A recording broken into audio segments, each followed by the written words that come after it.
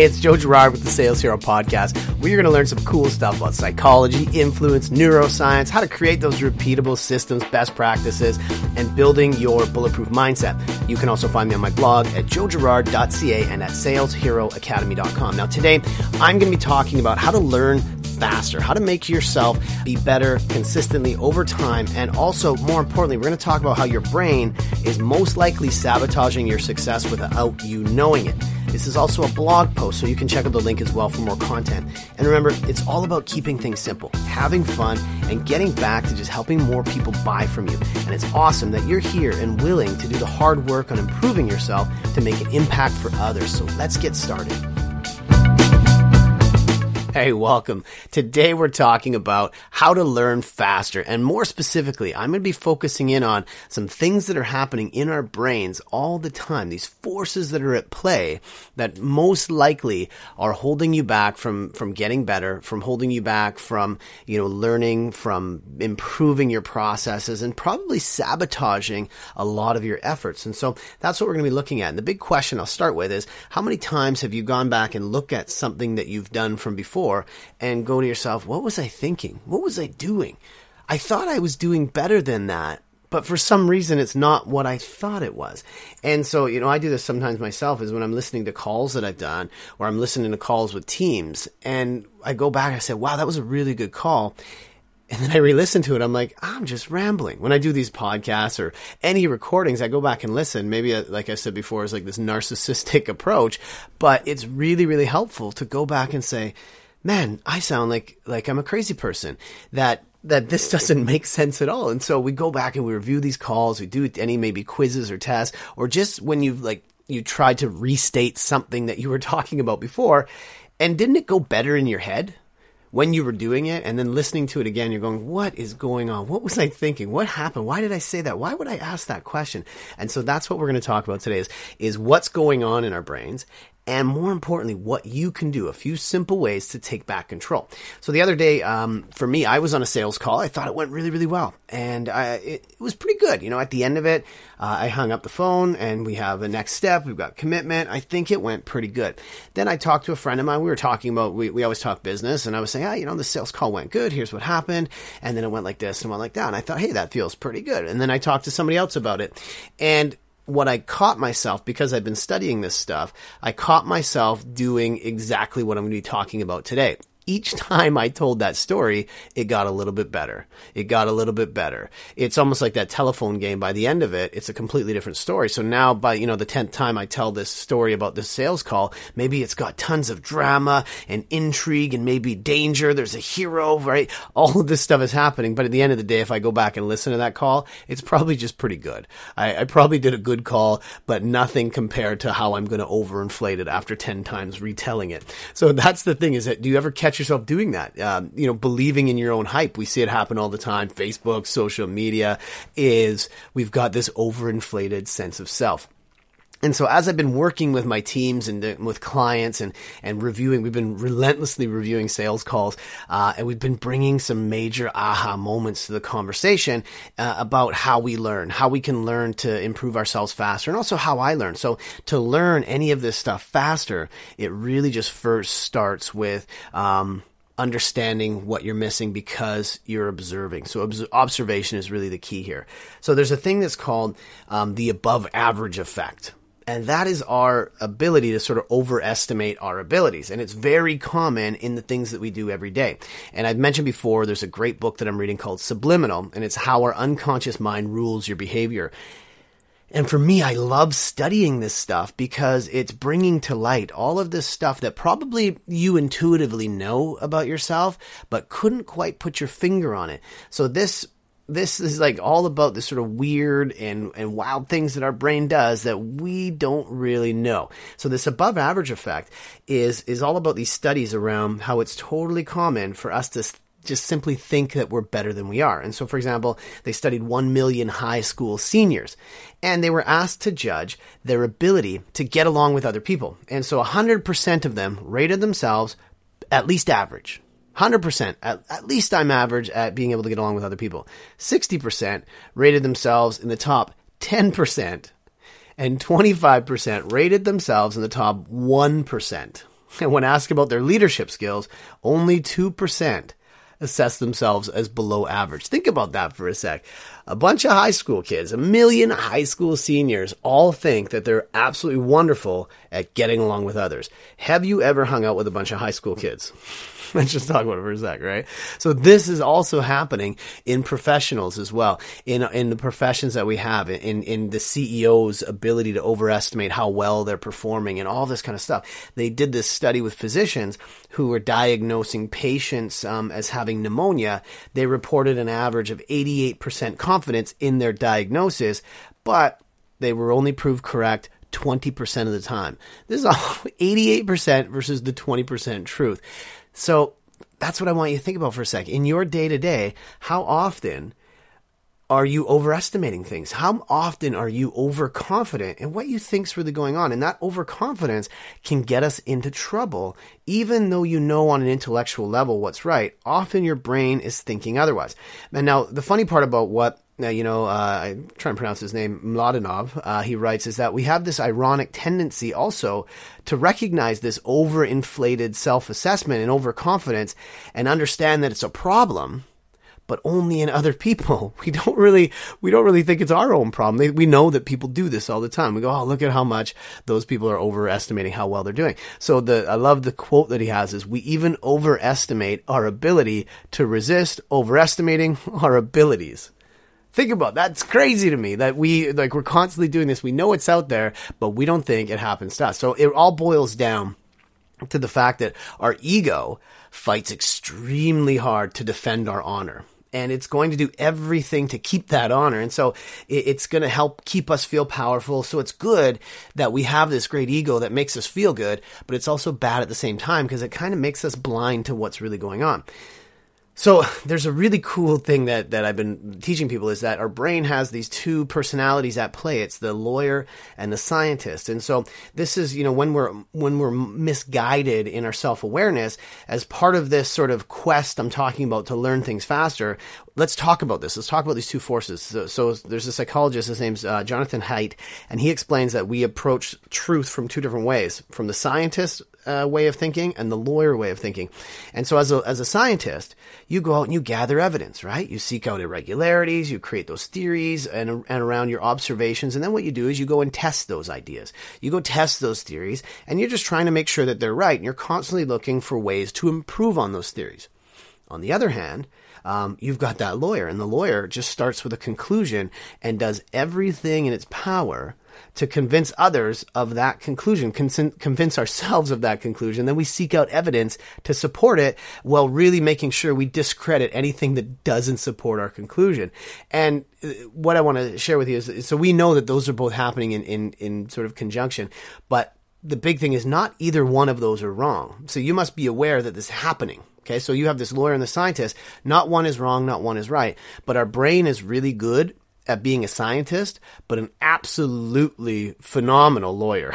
So think about that. That's what's going on is we're good at understanding facts and figures and theories, but most of the time our brain runs like a lawyer, just trying to make sure that whatever we think, we're proving it. So it's that confirmation bias, right? So we often tend to believe in our own BS just because it makes us feel good and it reinforces those positive thoughts. So no one, consciously seeks to find the truth in themselves because it can be uncomfortable. So sometimes we do, but we just don't go after that because it's really hard to do this introspection. We're really good at saying, hey, you know what you should do?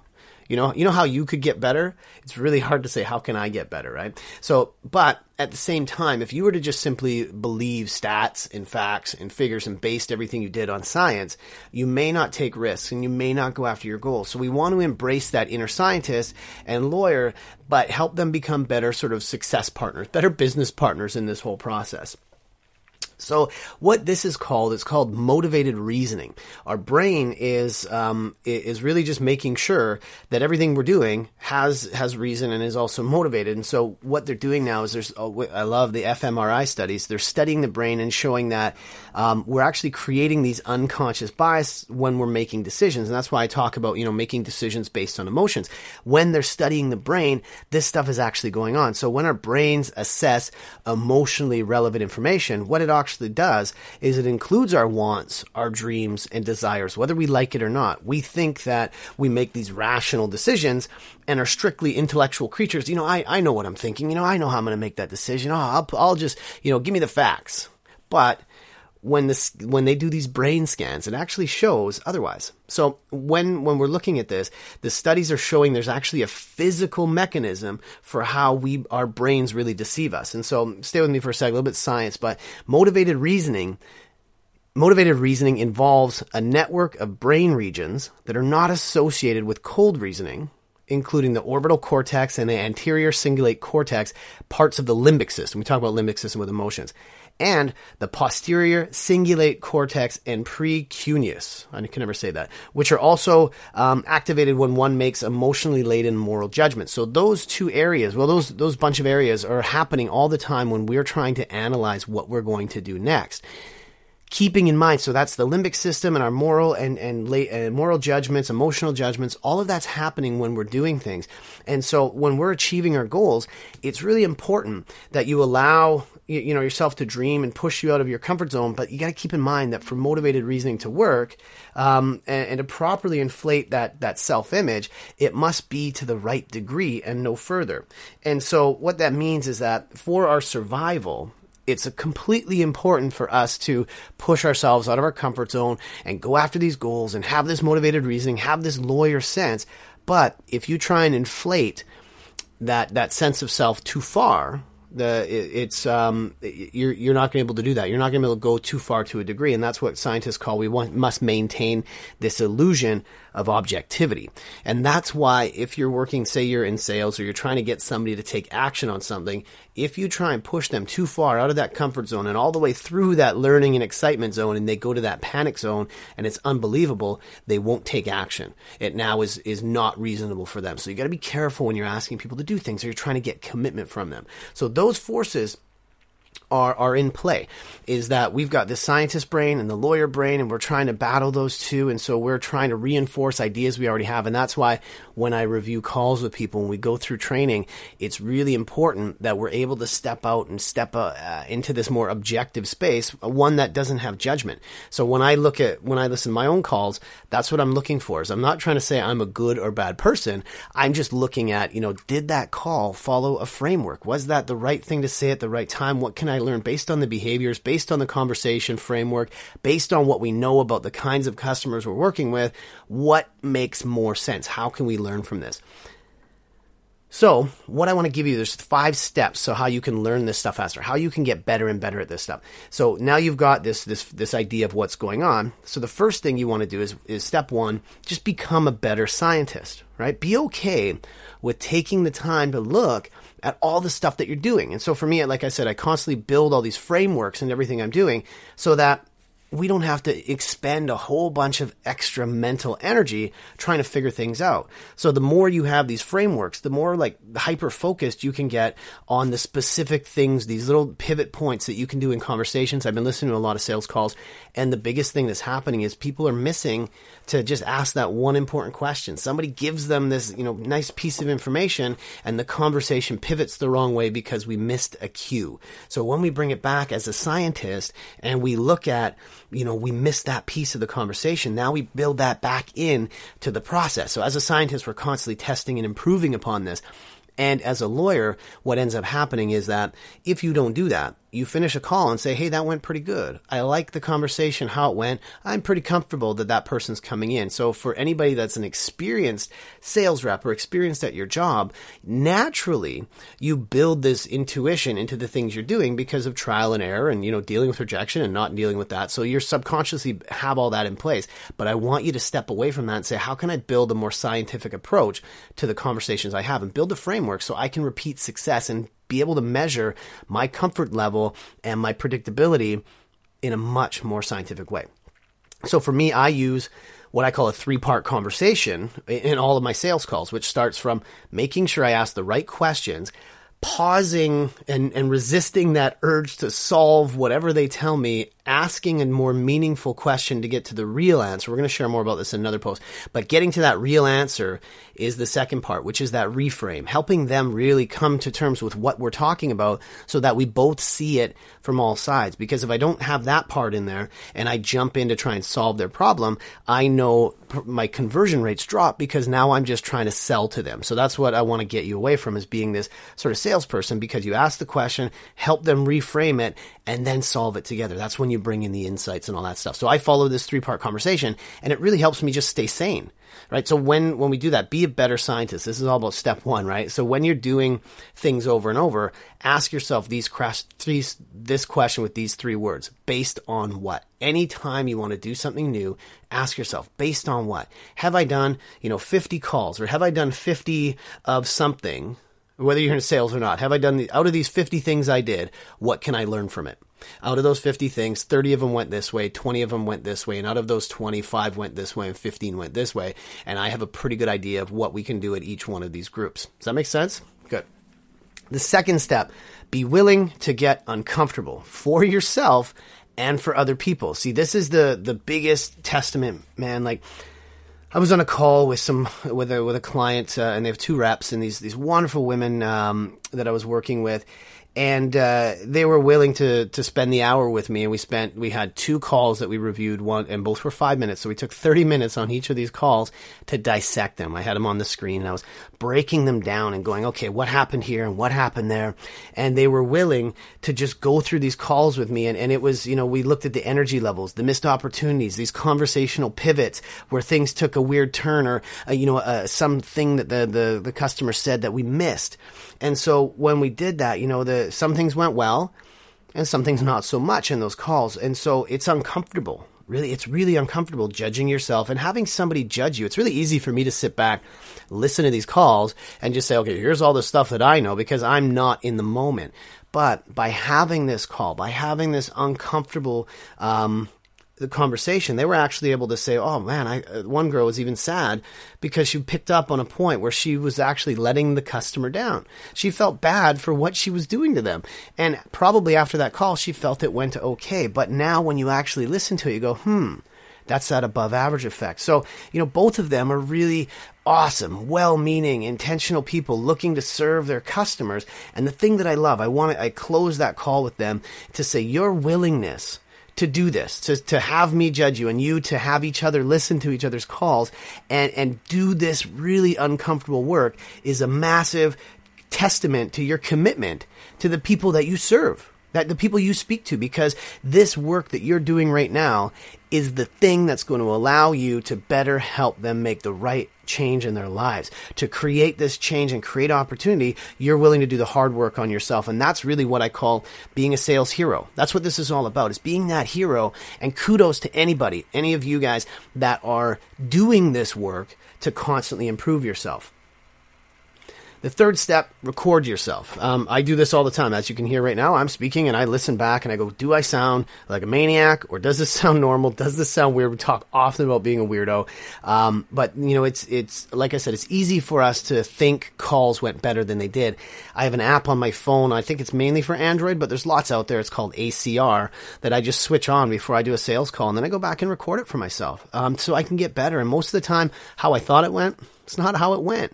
So the closer you can get to what you think it is and what it really is, the more powerful your ability is going to be. The less mental effort you have to expend, then the more you can get done in less time, right? So if I look at my calls, I'm going to concern myself with, when did the conversation move from emotion to logic? Did I miss an opportunity to ask the right question? Did I ask the right question but at the wrong time? Did I interrupt them? Did I do too many likes and ums? And did I miss an opportunity to be instantly authentic, which we talked about in the last episode? So even if you just record yourself on your smartphone just as you're talking, or practice what you're going to say before you say it, just see really quickly the gaps between how you think you sound and how you actually sound. And so when I rate calls, when I listen to people, we're all getting into this mindset of, what's our sales weirdness factor? And that factor is the gap between how we sound and how and how we think we sound. So how you sound in a normal conversation versus this weird person that ends up on the phone talking to other people or in these meetings, right? So that's step number 3. Just record yourself. Practice this stuff. Number 4, create these constant feedback loops. So for everything you do, make sure that you have a way of tracking, measuring, and improving what you're doing. So if you're doing anything, you should have a way to say, okay, how did I do? And if you don't, and just grab a piece of paper, just write it down, rate yourself. What was my level of connectivity with that person? How did I ask the right questions? Was I able to take that conversation deeper? When you're talking to staff or when you're talking to anybody, give yourself some kind of a metric to say, hey, this is the one thing that I work on. And all you're trying to do is just simply spot those times that you're weird or not. Spot the amount of times that you're a scientist or a lawyer. Give yourself this weirdness rating. And all you need to do is just pay attention, right? Then just pick one thing that you're going to work on. And number 5, the last one is have fun with this, right? At first, listening to yourself or asking someone to critique you comes with like this crazy, uneasy feeling of embarrassment, guilt, shame, doubt, and probably a bunch more.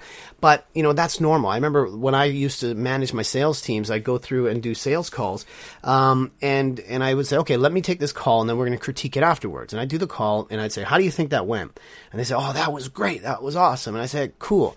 I'm glad you liked it, but here's the 3 things that I missed. I missed this, and this is what happened. And I think that if I should have asked this question here, but when I said this thing, it wasn't at the right time, and I knew I did it, but I can't undo it. And now it became this kind of fun game of trying to make these really much more perfect calls so that we say, hey, I'm really happy with that. I'm going to give myself an 80% rating.